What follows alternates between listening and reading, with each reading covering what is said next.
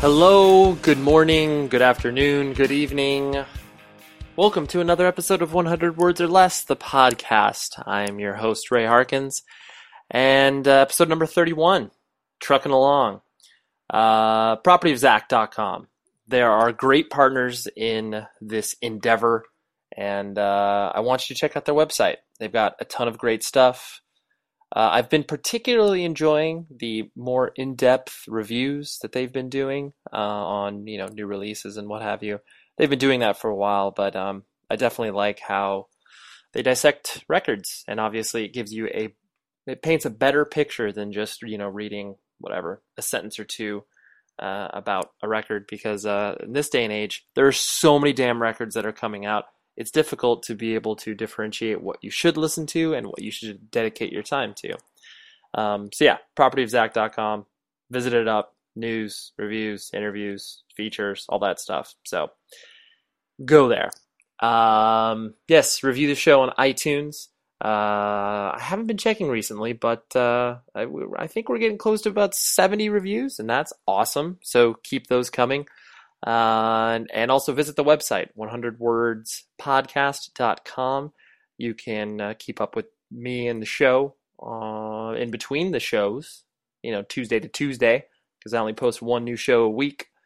You can kind of, check out what other shit is happening in my life in regards to music I'm liking, movies I'm liking, whatever the case may be. Check that out. And before we get into this week's guest, I just wanted to talk about some other things, like the election. We all experienced the well, not everybody, because I presume some of you do not live within the confines of the United States of America, but I'm sure you are aware of the fact that we had our presidential election recently. And it's funny because leading up to it, it's like, it's obviously such a rat race where people feel like they're almost beaten down to a point of where it's like, just let me vote and let me get out of here. Not even so much about the process, but just obviously all of the campaigning and political ads and everything that we are now subjected to. And maybe it's just because I'm more cognizant of all of that, but leading up to all of the previous elections that I've been aware of, which have been about 4 or 5, I definitely am. I just don't know what to think of the whole process, because you have, on one hand, people that argue that the popular vote should be the one that dictates who the president should be. Then you have the Electoral College that says, obviously, this is a tried and true system and it shouldn't be bucked. And then there's obviously just so much divisiveness when it comes to certain issues. And it's cool that at least we're obviously having discussions about all these things. And I personally believe, and I mentioned this on a previous show a long time ago, that I think more people are identifying with the fact that they, whether they're conservative, liberal, whatever label that you want to put on yourself, I'd like to kind of, especially within the people that I know, they're more issue-oriented when it comes to politics. I know my own personal beliefs, they definitely tend to lean more liberal, but then there's a lot of stuff that I also agree with on the conservative side of things, whether it's like the death penalty or whether it's taxes, whatever. There's a lot of things that I just find myself looking at the issue and then feeling and then going with what I personally feel is right, regardless of whether or not this is the party line, so to speak. And I think more and more people are identifying with that. And I think it's, personally, I think it's a more responsible approach, because that way you're not just, reacting to the color of whatever issue may be presented. Because, sometimes people just blindly walk forward and obviously don't really question why it is they believe what they believe. And I think at the core of it, that's all that we can do as humans. And that's part of our experience as we're sorting through all of these insanely nuanced and complicated issues. Because there's not so much black and white. There's a lot of gray area. And not to say that people should ride the fence on every single issue, because obviously that will get nothing done. But yeah, so needless to say, I am pleased that we elected the person that we did. When I say we, that does give me a sense of pride. I love going to vote. I love the process behind that. Whereas, I mean, I remember, I think when I first voted, gosh, I can't remember exactly the first presidential election I voted in, but I definitely was super excited, once I turned 18 that I could vote. And I think some of that gets lost on younger generations. People are aware of it, but I definitely don't know if the sense of enthusiasm is there. And if it is, then that's awesome. And I hope that that continues, because there's obviously so many places throughout the world that obviously don't have the luxuries that are afforded to us.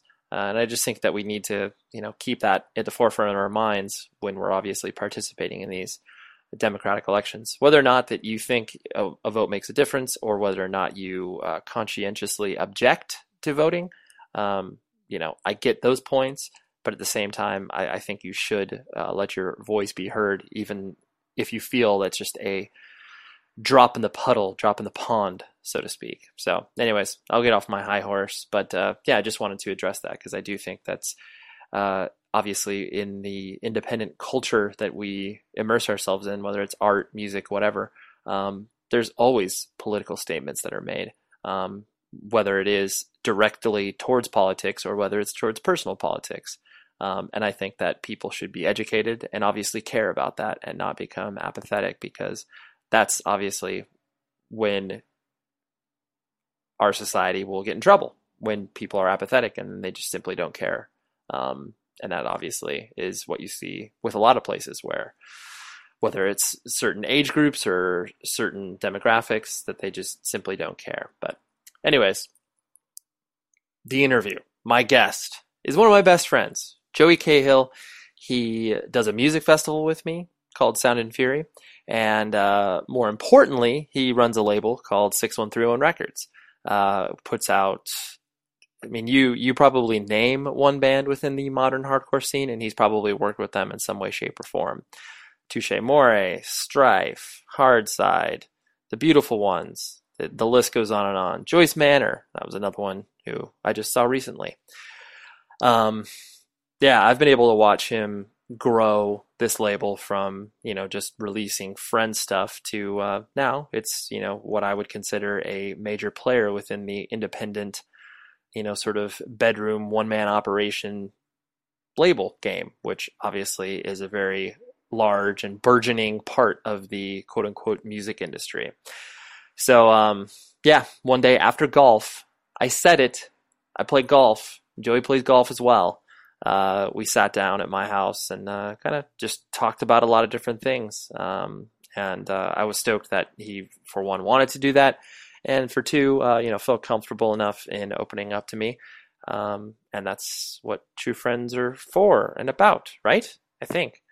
Anyways, here's the interview. I hope you enjoy, and I'll talk to you after.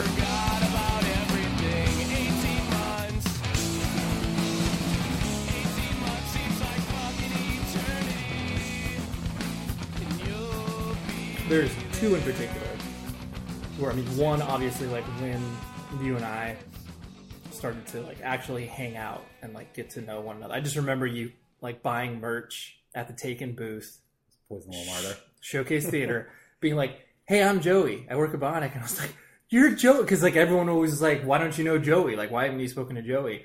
And it's so funny because I look back where if social networking existed, we would have probably been friends much sooner. Yeah.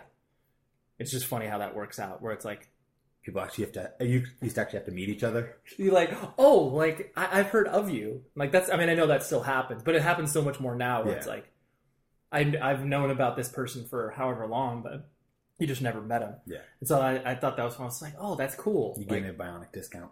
I did give you a Bionic discount. I should have just given it to you. Like it's always so awkward in those positions where it's like, it's like, Oh yeah. You're like everybody that obviously comes up to you at Sound and Fury, Joey, $10. Right. It's like, I don't know what to charge you. Yeah. So I remember that, and then I remember obviously like once we started to talk on the phone, like because At night, just laying on our pillows. right, yeah, just stay up to like 4 a.m. talking about hardcore. Because weren't we originally supposed to be talking about what each other was ordering and like collaborating? I can't remember. I'm sure Kelly had some idea. Like, you guys should do this. All right.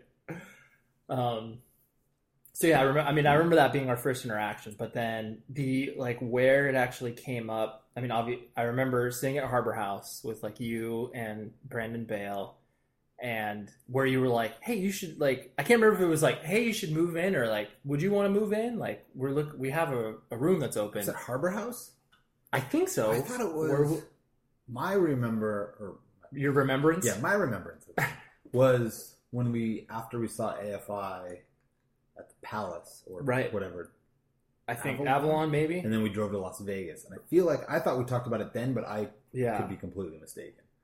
I don't remember. I think for whatever, I remember it that being our first like trip, really getting to know one another. Yeah. And then, yeah, that's probably right. Because that was a pretty random, I think that might have been the first time I met Chad also. Yeah.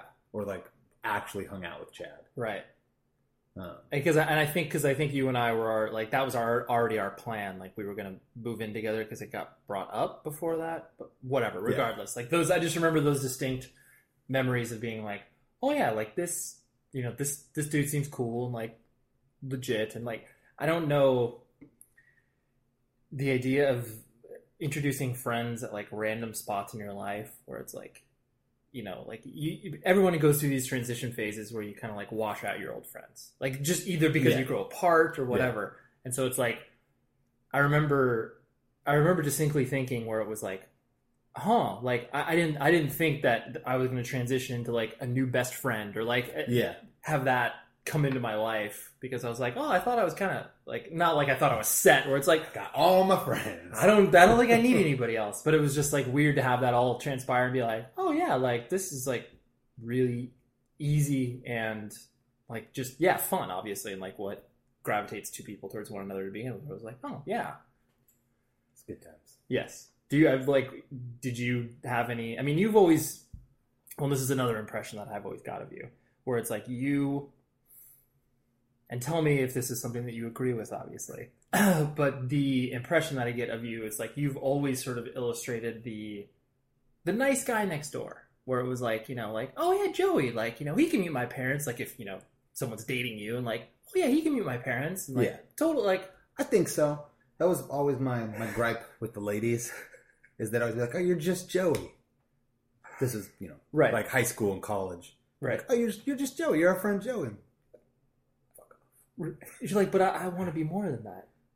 Yeah. So you were easily placed in the friend zone. Oh, I was instant friend zone.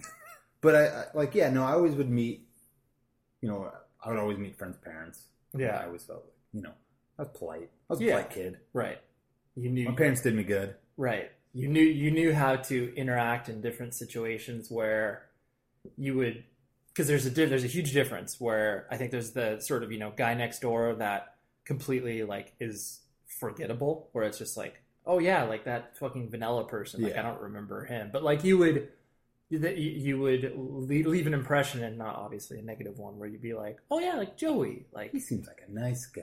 Yeah, that's been your MO. That's you feel comfortable with that. Yeah. Besides the female interaction, but it all worked out in the end. Right, exactly. You're able to build past that. So, I mean, obviously, I know the answer to these questions. A few of the beginning questions, but where you were born and raised. I was technically born in Downey. Okay. But I never lived there. I lived in Long Beach, and grew up in Long Beach lived there for 22 years. Yes. Before leaving for Huntington Beach. But grew up in Long Beach, went to school in Long Beach, went to college in Long Beach. It was all Long Beach. All Long Beach all the time. Yeah. And what were when you were first introduced to this world, what were your parents doing at the time, or like what were your first, sort of memories? Like, because people have a certain perception of Long Beach. It's like they have the Snoop Dogg, well, that's ghetto area, Long Beach. Yeah, and there's obviously so many different facets to that city. Yeah, I lived near the beach. Yeah, in like a nice area. Mm. I mean, it was close enough to the badder parts of town, but it wasn't. Right. It wasn't a big deal. Right. Like I grew up there, and that's where I lived. I went to high school. Like I went to elementary school, like around my house, but I went to middle school in North Long Beach, which was in a nicer area.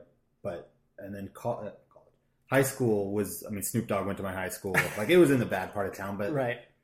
There was never any problems. Right. I mean, it was you never felt that sort of air of danger in a way. No, not at all. I mean, no. I thought it was great. I didn't even think about it. And then it was after, going to college and meeting people from not Long Beach. Right. Like, you went to the same high school as Snoop Dogg? Right. Oh my, like thinking Did you carry a gat? Yeah, you think I was some like hard, like, right. I was like, no, I was in the gifted program. I was a nerd.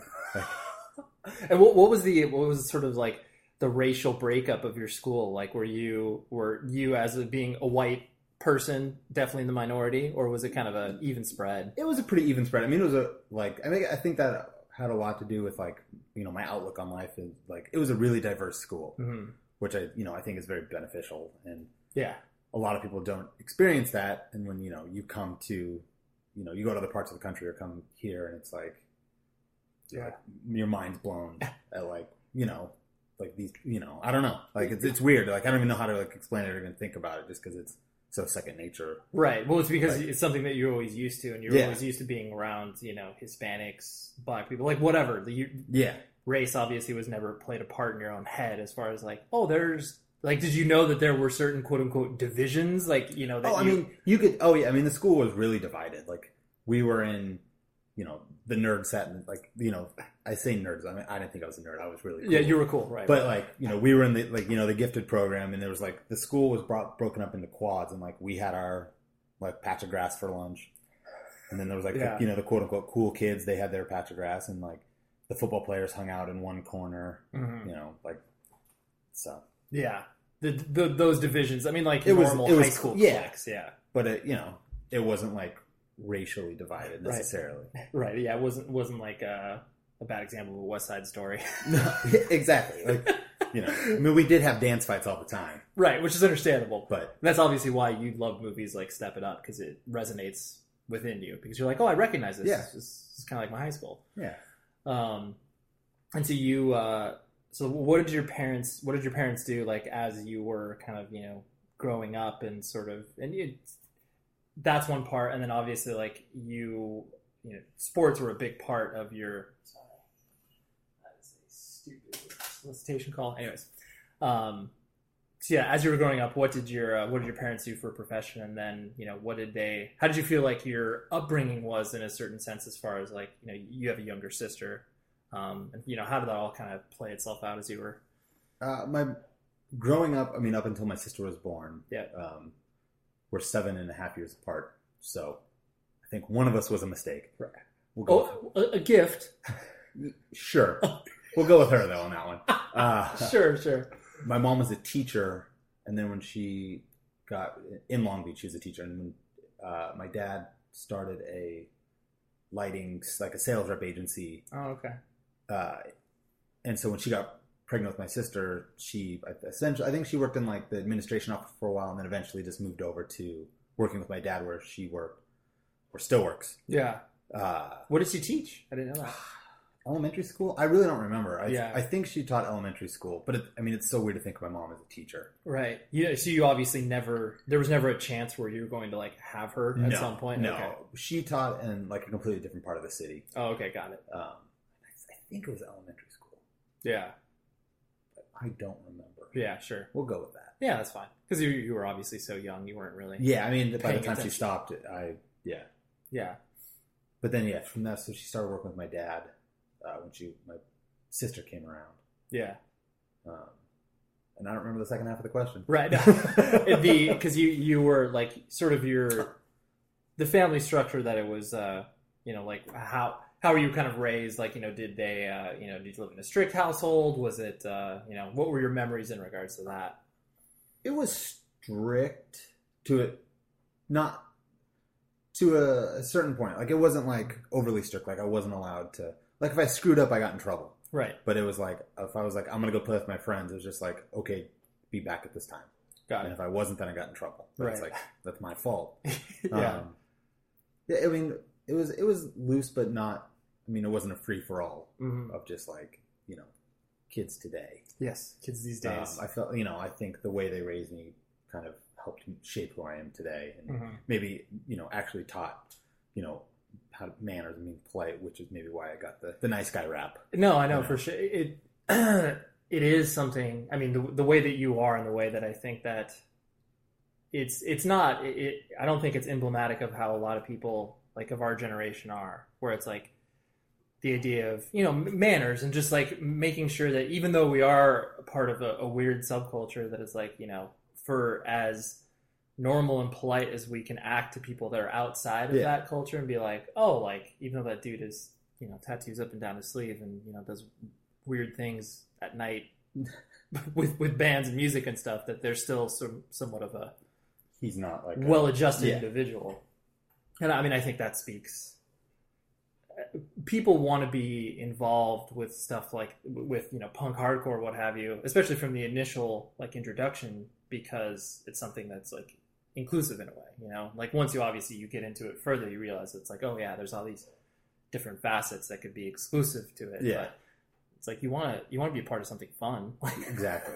And obviously like respectable and be like, oh yeah, like I can trust my son or daughter like to that, because it's like, oh yeah, like Joey's into that and he's okay. Like, reasonable. Yeah. And so then your father passed away at an early, how old were you? 7. I mean, I was a month before my 18th birthday. Right. So 17, but right. 18. Right. And so that is obviously a momentous occasion in a not positive light. Because I mean, obviously, like I lost my father when I was 27, so obviously, like we've gone through the same things except completely different ages. So were you a senior in high school? Yes, I was a senior. Mm-hmm. Yes. And so, and he passed away unexpectedly. So, or you? Yeah, he had an embolism in his heart, and somehow survived that. Was in the hospital for a month, going through physical therapy because he lost feeling from the waist down. And then unexpectedly one day there was an embolism, and then so he died. Yeah, it was, I think a month almost to the day from when he got sick. Oh, it was when, okay, got it. Yeah. And so it's like, that initial thing occurred, and then obviously it was the way we always look at it is like, I mean, he should have died that night.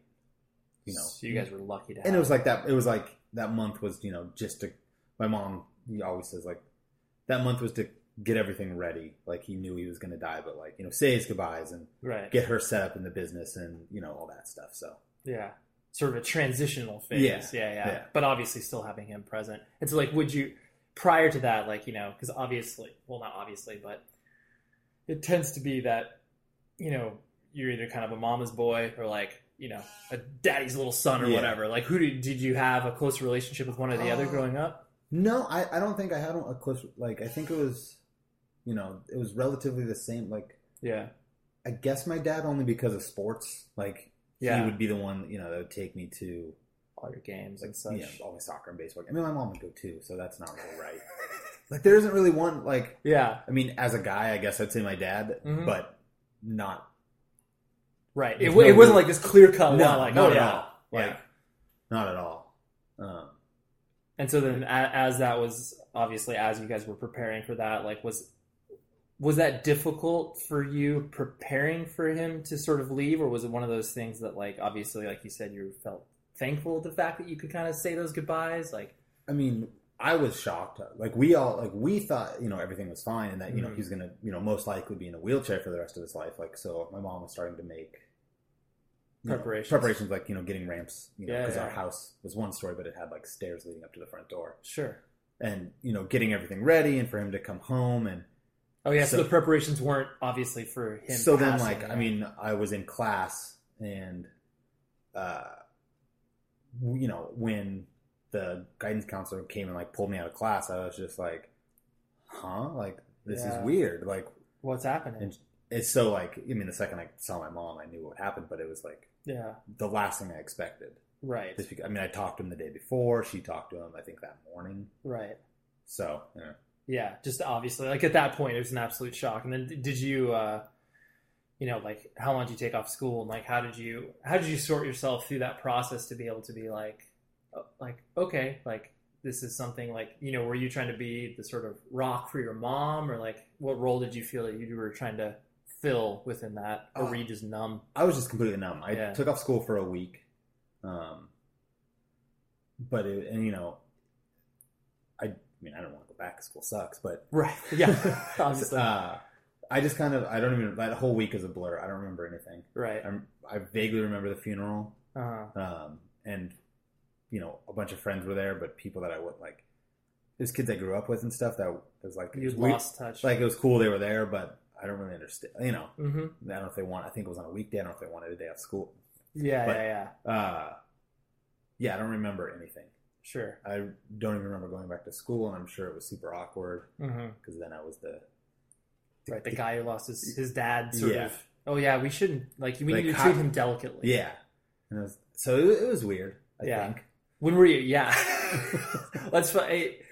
Yeah, because you and I have never obviously drilled down deep into that scenario, but like when did you feel like you were able to sort of like come up for air and be able to process it a little bit more? Honestly, probably 2-3 months after we went to like family therapy, and that was the first time I ever like talked about it. Oh wow! So that was probably it. I mean, still to this day, it's not fun to talk about. Not at all. But it's part of, I think, what made another reason of like, kind of like who I am today. Right. Just going through that whole experience. But I would, obviously take it back. Of course, in a heartbeat. But I think that was. That's interesting. So family therapy makes total sense. Like especially because it's like obviously every person in the family is affected by something like this, and because death is obviously it's a part of life, but like you said, no one wants to talk about. Yeah. And it's like you need to be in that sort of environment to be like, hey, look, I need to either process this or talk to somebody else about and this. It's like at 17, 18 years old, like your friends don't want to talk about it. No, yeah. Like my mom would try to talk about it, but then we would both just probably break down. Right. And my sister's 10, like she's having trouble processing it, and sure. And yeah, and you guys are both trying to like look out for her. So, yeah, but you're trying to take care of yourself. Yeah, sure. And I kind of got put in this like, well, you're the man of the house role now, and it's like, I don't fucking want this. That's true. I never thought about that. So it was weird. It was weird. Yeah, you were sorting through a bunch of different. Yeah, you were trying to make yourself all right, but then obviously all these other things and sort of external pressures were throwing itself upon not only you, but I'm sure your mom and your sister as well. And so like leading up to that, and obviously going through high school, like from the way that you expressed it earlier, as far as not liking high school, like did you care about your studies at all, or was it one of those things you were just kind of coasting through because? No, I didn't care. Right. Like I was. I don't want to get braggy. Yes. I was one of those like kids who's like, I don't need to do homework. Right. Like I would get, I would do minimal amounts of homework, get A's on most of my tests, and get B's in the classes. And it was like, it was enough to get me into college. Right. You're like, this is a good pattern. Yeah. And it was like, it was fun because I didn't, I'd get in trouble for not doing my homework from either teachers or my mom would find out. But it was like, it came down to it. And I think I graduated high school with a 3.0 and, which is good. Like it was enough. Yeah. Like I didn't care. Right. Like, and you were, because at that time, like in high school, when did sort of independent music come into your life? And like, before that, like what did you have any sort of aspirations on like, like I would love to do this, or you're just kind of like, I still need to figure this out, like what I want to do in the world, so to speak? Oh, probably to this day still don't really know. Like, yeah. I got into punk when I was in 7th grade. So I was pretty young. But I didn't really understand or really know what it was. You just musically started to become. It all started because a friend of mine played me No Doubt and Sublime, right? Which sound weird, but that's what's happening in Southern California. Yeah, and then from that I got into Bad Religion, NoFX, and Pennywise, and then it just like my whole world was like started to become consumed with that. That was all like in junior high, and then kind of as you were entering high school, you were already like sort of. By the time I went to high school, I would buy every Epitaph or Fat release. The first punk show I went to, I think it was in 94 5. But it was no doubt Sublime, Guttermouth. Classic OC lineup. Social Distortion, I think, played. Sadly, I did not watch them because they are awful. Right, because you love Social Distortion. But so going into high school, like I was already Yeah. invested. Right. You had Liberty Spikes and everything? No. I'm just kidding. I wore stupid Dickies and a white t-shirt pretty much every day. So you kind of looked like a skater kid in a way? Like Yeah, a skater we kid? had our skate crew in middle school. Uh-huh. We would jump kids in and videotape it. Really? Yeah. Jump kid. So the skate. How big was your skate There's crew? probably like 20 of us. Oh wow! So then you legitimately jumped people in as far as terrible things. we would just like punch them right in the arms, right, yes. Or they would face face towards the wall and you throw a tennis ball in their back or something. Yeah, right. Nothing too crazy. Yeah, Kids were scared of us. Really? So you roll? No, we rolled deep, but no one cared. We weren't good enough at skateboarding. Strength in numbers, but then it was like, these kids don't really know what they're doing. Yeah. That's funny. And so you were still playing sports in high school? Like, did you? I played soccer in high school. Okay. And all 4 years? No, I didn't play my senior year because I was an okay soccer player. I might have made varsity, but I was just like, well, I've got enough credits, so screw it. Right. I don't want to be here later than I need to be. Right. Did you do dances and everything? Like, you said you were part of the sort of nerd contingent, but you strike me as a person that would be able to. We weren't nerds. We were looked at nerds because we were in the gifted program, but like we definitely weren't. Like there were nerds, and we were just like skateboard kids, but like there was a small group of punk kids, and it was our group of friends were like the punk kids at the high school. Got it. So we were also the outsiders in that sense, right? But I would go to the dances. Like I had friends that were like all around, like all across the school. Got it. And like the normal classes and like the different levels and stuff, and so like it wasn't like weird. You weren't picked on because you were right. No. The dances sucked. Right. that's the one thing I remember, like, because especially going in as a freshman, where it was like the level of importance that's placed on dances, like just because this either culturally or like once you get into high school, where it's just like, oh, dude, are you going to homecoming? And I was like, oh, I guess I should care about this, like, and then once you actually, I just remember distinctly like getting a fucking limousine, like the biggest waste of money. You were just like, my parents just blew $100 in this thing.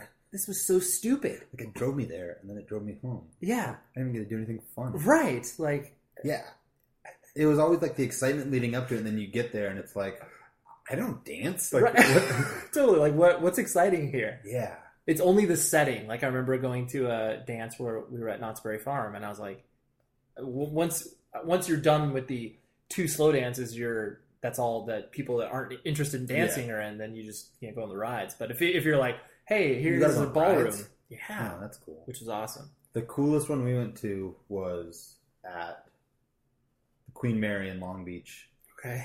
But our school was so weird. It had, I use these terms loosely, a fraternity and 2 sororities. And those were like the cool kids. And one of the sororities was called, I don't remember. Was it officially recognized by the high school? No. Oh, okay. So they were just mimicking this? Yeah. Oh, but they would do like hazing. And, how lame. Like, the last thing I would ever do was join Sphinx, as it was called. They didn't even have like Greek, like it was. Yeah. I don't remember what the girls' ones were called, but one of them had put on a dance around Valentine's Day called the Sweethearts Dance. Mm-hmm. And if you think about it, like they put on a dance at the Queen Mary, like where do they get this money? Right. Like boosters, like that's a lot of money. But so it was at the Queen Mary, and that was cool. Except I threw my back out the week before, and I sat in a chair the entire night. Yeah, so that wasn't fun. That doesn't make for fun evenings. And so, so you obviously, like you said, you started to go to shows like freshman year. And so, is it one of those things where like you went to your first show and it was like, that's it, like I am all in? Yeah, it was like because it was. I mean, if you want to get technical, the first show I went to was Pantera, and my dad drove me. Which is incredible. Was it like, was music, like, did your parents care about music? Yeah, my I don't remember my mom being all about music. My dad was into like country, which is weird because knowing him, that's the last thing you would expect. Interesting. But I mean, they would like, they saw, growing up, they saw like, the Rolling Stones and the Doors, and they went, I mean, they were hippies. So like, Right. I think they appreciated the fact that I was getting into music. So when I wanted to go see Pantera, he was like, all right, but I got to go. So it was me and my friend and my dad, and he just sat in the lobby the whole time. Oh, okay. That's funny. It was awesome. Yeah. But yeah, once I went to that show in 95, it just like opened the door. And like from there, going to see Pennywise, and there was a show at the Pyramid in Cal State Long Beach, which was like Blink and Lagwagon and like all these bands that, Right. today, like it was just a weird lineup, but it was cool. Right. And yeah, it was just like my eyes open to like something completely different. Sure. Because I got, I've been listening to it now at that point for like 4 years, but seeing it and seeing like, the energy and the kids and the bands, it was like something I'd never expected. Right.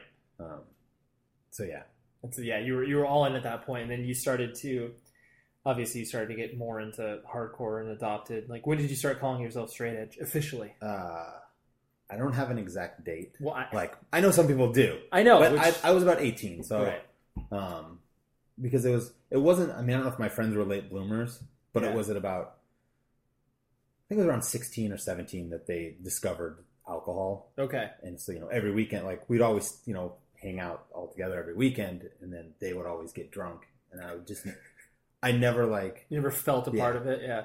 And then, did you try? Were you originally kind of like, yeah, I'll have some drinks and like just to see what it's like? One night, senior year, early on senior year, I was 17, and we used to. This one girl's parents were there was those parents like, come over and party as long as we're here. Then yeah. So I mean, every weekend it was just people getting annihilated.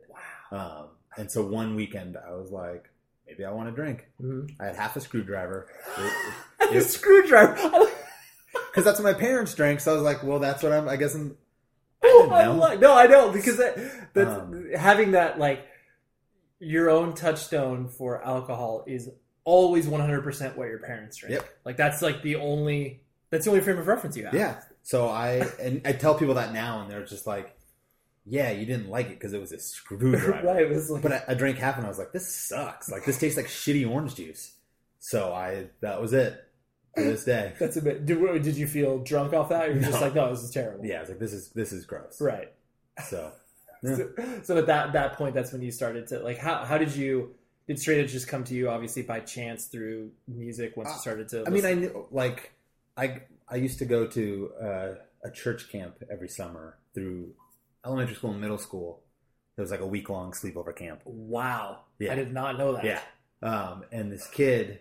Dude, the camp must have been just. I mean, I people still like. I love how that still exists, and it just blows my mind because it's like It was insane, the stuff we would do at that camp. Right. We had a gambling ring set up in our room. Like it was crazy. But a friend of mine there, he made me a tape and brought it and it was Minor Threat. Mm-hmm. So I mean, I was in the 8th grade. I must 13 turning, or summer before 8th grade. So I think I was 13. Right. And it had Minor Threat. So I was familiar with straight edge, but I didn't really get into hardcore. I mean, the lines were so. Oh yeah. For me, I mean, were so blurry back then. Like I had a Sick of It All record, but I didn't know they were hardcore. Like yeah, I had an Outspoken and Mean Season, but in my eyes at that point, 15, 16, I was like, this is a metal band. Right. And I got the Sick of It All CD through Columbia House. The 90 CDs for one penny. Yeah. That's awesome. So I don't really remember what made me say like I'm straight edge. Like, right. What prompted you to I remember that? like I went and saw Good Riddance at the showcase, and hardcore bands opened, like actual hardcore bands, and I was just like, this is a thing. This is like a thing, like something that's like you can reach out and and touch. From that, it was like kind of like would search out those bands and see when they were playing. I don't remember. I think one of the bands was called Kill Switch, and they turned into Show of Hands. Oh yeah. That's for the only thing I remember from that show. That's funny. But from that, that's where I would start going to hardcore shows and start to identify yourself, start to X up and I remember because I totally sophomore year of high school is when I started to claim it, but it was totally like I put straight edge on my backpack, like, wrote straight edge and wrote 3X's below it. Honestly, not realizing like how important it is to people. Yeah. Like I just put that label on myself. And then a dude who I was friends with that was like into punk comes up to me and he's like, oh, you're straight edge now? And I was like, yeah. And like he kind of was like sweating me, like, do you understand what this is? Because he was like a year or two older than me. And so I was like, oh shit, like maybe I should do some more research on this. I remember I was on AOL. Yeah. And I was talking to the only other straight edge kid I knew. And I was like, hey, like, I think I told him, I was like, I'm straight edge. I've claimed like, this, I'm straight edge. And he was like, repeat after me. And he was joking. Right. But he typed out, he was like, the straight edge to the Earth Crisis song, The Discipline. Of course. It was fun. That's incredible. He is no longer straight edge. Which that was probably going to be my next question, where it's like, yeah, how many of those people that obviously? Yeah. I mean, it was weird in high school because he went to my high school, but he was super weird. Yeah. So I had no straight edge friends that I hung out with on a regular basis. Yeah. Until like second year college, first year college. Right. And then at that point I had, I think, 2, but they both lived in Santa Barbara. Right. It wasn't someone you were going to regularly see. And so then you started to, go to college and do all that. And you were studying communications. Yes, that is a very general and safe major in order to keep parents appeased. And so where did you were working, I presume, at this time? When I started college, because after my dad died, I was working at CompUSA, and it sucked. For those who out there, I don't even know if anyone remembers CompUSA. Yeah, I remember the store, but yeah. So I quit there and started working at a little grocery store across the street from my house. And then I don't think I was really working my first couple years in college, and I needed a new car. Yeah. My mom was like, get a job, and I'll buy you a car. Oh, nice. Like, okay. Yeah, that's a deal. So I got a job at Michael's. Which was also... It's funny because it's like you've always been able to have jobs that don't obviously directly relate to your passion within music. And it's like you've always traveled parallel to it. I mean, obviously you've dipped into it with, us working at the record label and stuff like that. Yeah. But then it's like, you're just like, I'm just slogging through this thing just in order to fund everything that I'm doing. Like, I just remembered I did have a job. I delivered pizza. Yes. That was before, must have been before Bionic. Yeah. But that was with my mom's second husband, who also died. Right. Owned an Italian restaurant. Oh, okay. And so you're delivering for them. Yeah, and then I quit, and then a week later a month or 2 later, I got busted by the cops because the head cook was selling drugs out of the back, which I distinctly remember him selling coke out of the back, but I was no longer there when it happened. You're like, no, I remember that existing. Yeah. Why are people always coming to the back with money? Right. Like I don't think this is normal operating procedure for restaurants. But I did get to make my own pizzas. So that's cool. Yeah, it was all right. It was a good trade-off. But after Michael's, I'd shop at Bionic all the time, the record store, and Brandon called me one day, who I went to middle school and high school with, and was like, hey, we need someone to work here because someone else did something. Right. Yes. we'll speak about that in general terms. Yeah. He's like, would you want to come down and interview? So obviously I said yes, and left Michael's after a month and worked at Bionic for the next 4 years. 4 years at Bionic? 2000 to 2000. It was Thanksgiving 2000 to May 2004. Right. Yeah. And I mean, obviously everybody always looks at the past very wistfully and like, oh, like independent record store is so great. And it's like, because I still think that feeling exists in some way, shape, or form. Like, like getting recommendations from like Last FM or something. Yeah. Like it exists, but it's like definitely just having that sort of human touch where it's like, if you haven't worked at a record store or haven't been a customer at a record store, that's been sort of that regular where it's like, you always know the people. Yeah. It's just like, oh, that dude's going to come in. He's going to be interested in buying shit that sounds like these 10 bands. Yeah. And like having that sort of... It's weird to me that for the most part, like, kids aren't, the feeling of walking to a record store and hearing something being played and being like, what is this? Yeah. And then just buying it, off the cuff because you heard them playing it. Like, Right. I think that's, it's weird that doesn't really exist. I mean, unless you want to go to Hot Topic, but Right. They're playing not. Right. Yeah, I mean, one would argue that obviously, like, the experience, music is not what they're primarily selling at Hot Topic. Even like going to like Amoeba, like you don't have that. It was cool going to Bionic before I worked there, or any small store, because you get that personal touch, right? And you get to know the people that work there, and they get to know you. Like you said, like other people walk in, and then you'd be like instantly like, "Hey, we just got these records in. You should check these things out." Yeah. And then they would trust your recommendations because totally. And then and also like I distinctly remember there's a certain level of intimidation going into stores like that too. Oh yeah, we were dicks. Right. Where you had to like as a consumer and a customer, you had to like work the courage up to like be able to step in and be like, all right, like I'm cool here, like lay off, clerk guy. Like yeah. You had to, I mean, as stupid as it sounds, because it's not like what retail environment should there be that mental process going to a customer, like, but it's just like that was kind of part of it, Oh yeah, I mean, there were people we were legitimately rude to, right? Like they would ask questions and just be like, "Shut up! Like, what do you?" Yeah, it's clearly alphabetized. Get off your ass and go find it. Right. But yeah, and so yeah, obviously where we met was through Bionic and everything, and then we moved in together, and then I remember how excited I was when you were able to tour with us, where I was like, hey, do you want to come to the road and sell merch? Like, because that was something that obviously I know you'd always wanted to tour and kind of experience that side. Yeah. And it, like, reflecting on that time and like looking at touring, for one, I'm sure there are obviously parts where you hated it, but for the most part, I presume that you enjoyed it. There was only one part that I hated. Which is completely fair. He's from Canada. Right. He's from Canada. It was a terrible, terrible experience. But like, did that taste of touring like leave you wanting more from that perspective? Or you were like, I got it. Like, I got touring. And like, I don't know if I'd really want to like continue to do that. Because obviously it's a very distinct beast. No, I definitely, I mean, I didn't really. Mm-hmm. I would, weekends and stuff, but those are.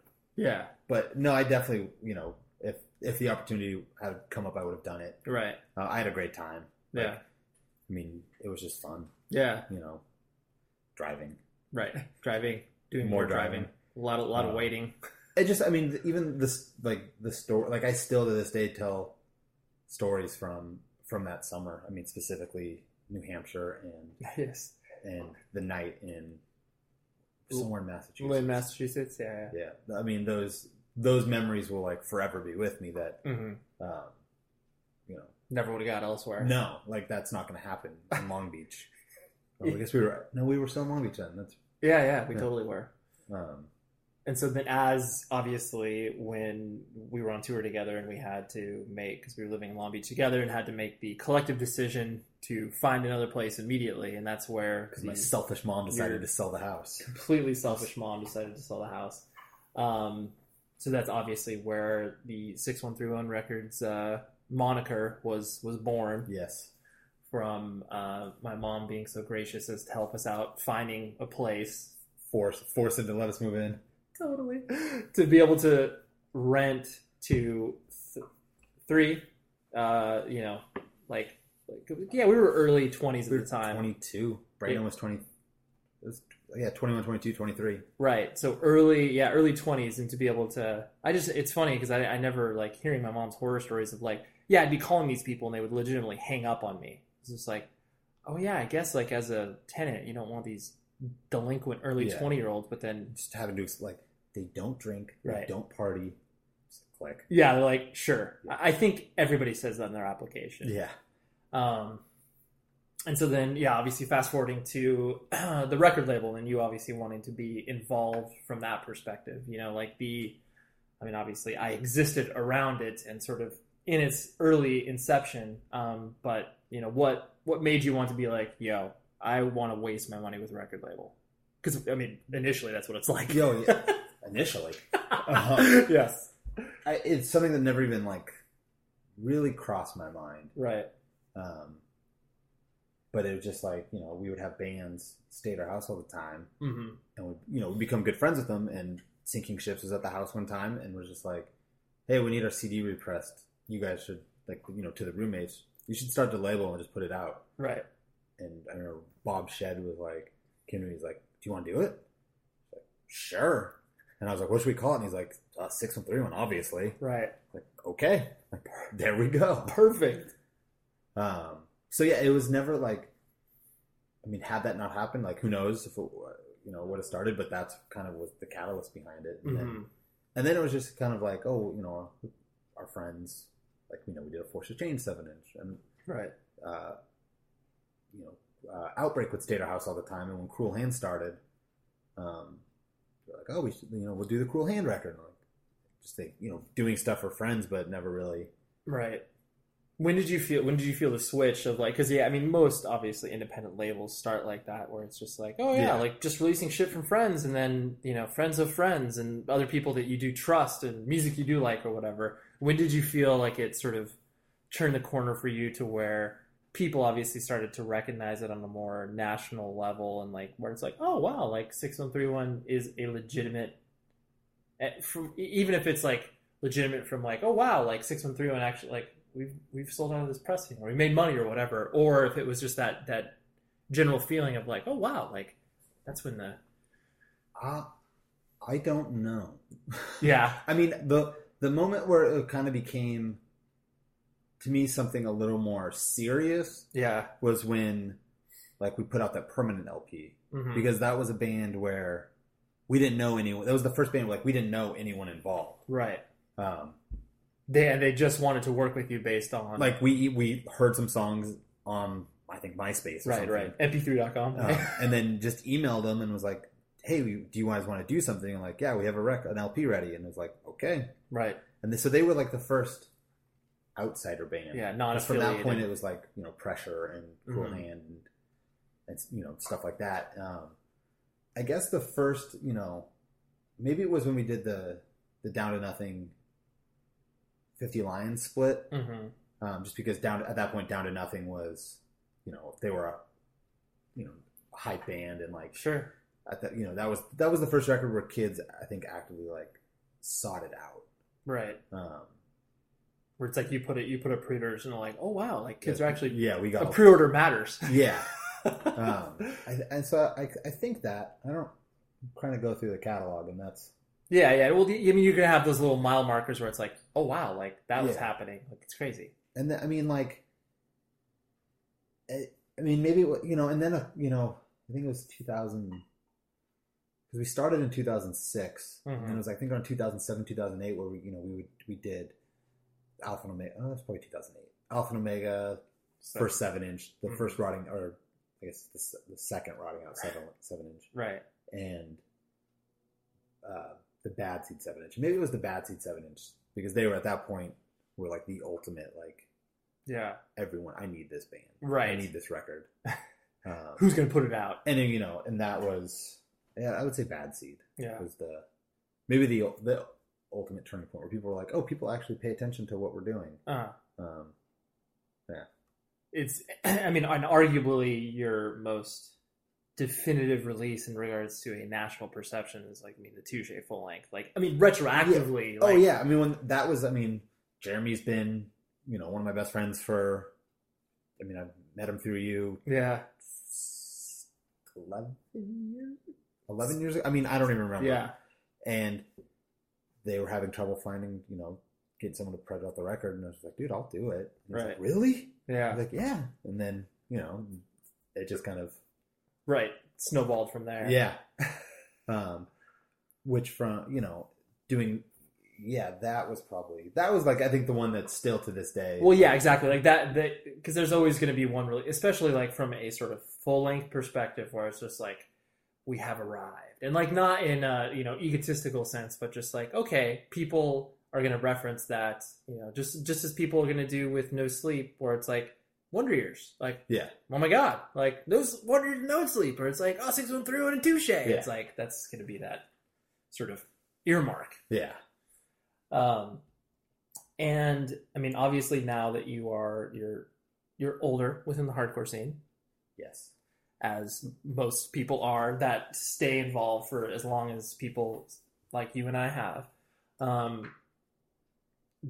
obviously because, you and I both do Sound and Fury, and there's a lot of stuff that, people have to make those decisions within their lives to like go one of two ways, where it's just like, all right, I'm growing older. There's, real life shit I got to take care of. And like, I can't care about this as much, like for whatever reason, like external pressures.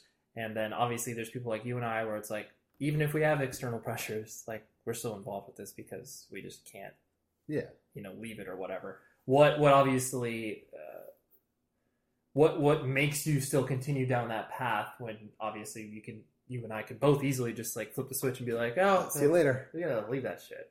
Honestly, I think the idea of not doing it, like what would I do? Like I like putting out records. Right. I like finding new bands. I like, getting a test press and being able to listen to it. And it's like, if that were just to go away, it would just feel like this emptiness of like, well, yeah, what do I do now? Right. Like, I mean, it's tough. And there's times where it's like, I'm just kind of like, I'm over this. Like it's hard. But then, the littlest thing will happen. Like, a kid will place an order and buy like 5 different 613 releases. Mm-hmm. And it's like, oh, that's why. Right. Like, yeah. So it's, yeah, you always go through ebbs and flows. Yeah. Yeah. What is your, and obviously because, your mom has very little context for everything you've done within that. Like once you started to do things that were against the grain from her perspective, like, I mean, from my impression that she's always been supportive, but just like, whoa, this is kind of weird. Like how has she been able to sort of reconcile all that, knowing that it's not a trend in your life now? I don't know. Like I don't think she really grasps it. Mm-hmm. I think with like it all, I mean, when I was like, I told my mom I was straight edge whenever that was. And it was, of course, it was around the time of like, the Fox News report and all the Salt Lake City stuff. And she was just like, oh, straight edge is good. And you could just tell that there was this hesitation of like, what is my son doing? Like, right. Like, this is bad. Yeah. But with the label, I don't think she really gets it. Mm-hmm. Just because it's so, I don't know. I mean, I think she thinks, it's a hobby, which it is. Yeah. But just like obviously like the travels that you've been able to do and like sort of the many random experiences that you've had all directly related to hardcore, like she just kind of... I think she just thinks it's just my friends, like doesn't really put the music as part of it. I don't really know. Yeah. Like Sound and Fury, like I think she gets a little more just because, especially after, the infamous incident in 2010 where there was like, you could search it. Like, I mean, you could search it on the internet now and like, Sound and Fury comes up, but like, the week after that, it happened, it was everywhere, not everywhere. Right. Like, yeah. Newsweek was picking it up. Yeah. But I mean, it was, it was visible within our scene. Right? And she was just kind of like, oh, like maybe this is right. And something legitimate. Yeah. I mean, she would obviously never come. Right. And like, actually see it, but I think that she gets more than the label. Right. But she's generally like, just because it doesn't impact, your professional output, she's pretty much just like, oh yeah, like Joey's having fun with this. She doesn't, this is cool. No, she's not like, I think it's time you need to grow up. That's good. Like, I haven't gotten that speech. But yeah, so that's funny that she's just kind of like, oh yeah, like that can be over there. And, yeah. I mean, like that's what I get from it. I mean, she could have something completely that she just hasn't expressed to you. Yeah. And sort of now moving into sort of the next proverbial chapter of your life, because you are impending nuptials are happening, yes. and you are doing things. I like to frame it as doing adult-like things, but essentially you're still the same person, because obviously there are people that they do those things and then they lose parts of themselves just because that's I guess what you're supposed to do in life. Yeah. So like where do you where do you want to see yourself in regards to like you said, you're still trying to find out what it is that you want to do, quote unquote. In a perfect world, 613 would be my job. Yeah. It's not, I mean, I see it. It could potentially get there, Sure. in the next, Yeah. couple years. Like, but at this point, it's not. But so I guess the end goal is Right. that. Tussle to make that happen. Yeah. Yeah. But I mean, as of now, like just working for that. Yeah. And Whatever means necessary to get you to that. yeah. Yeah. That's obviously what you're I mean, working towards. yeah. And I mean, again, it's never. I mean, if it doesn't get there, it's not like this was a failure. Right. If it does, cool. Like I'm probably, I don't foresee stopping anytime soon. Right. Well, and you've always been realistic about everything within your life, as far as you don't pin everything on one thing. Where it's just like there are people that, and I mean, obviously it can suit people to a certain extent, where they're just like, if I don't achieve this, fuck. Like, oh my God, what am I going to do? And it's like, you've always been sort of, realistic from that perspective, where it's like, oh yeah, like I can step back and just be like, at the end of the day, like, for the most part, like it's a hardcore label. Yeah. Like it's not, there are very few hardcore labels that do this full time. Sure. If it gets there, great. If it doesn't, right. Have a good run. Right. I have lots of cool records. I got great test presses I could sell one day. Well, I think that's a more appropriate. There could not be a more appropriate place to leave things off. So cool. I appreciate you hanging out. And, thank you for having me. Yes, it is. It was fun, because even people who have known us, or people like us who have known each other for years, could still find things to talk about in each other's lives. Exactly. There you have it, everybody. I enjoyed it. That was fun. Even though like I said, I've known Joey for years, we were still able to talk about stuff that not even I knew. So, come back next Tuesday for another brand spanking new episode. Visit propertyofzach.com. And if you want to find out more about Joey's label, it's 6131records.com. And, I'll see you next week. Be safe.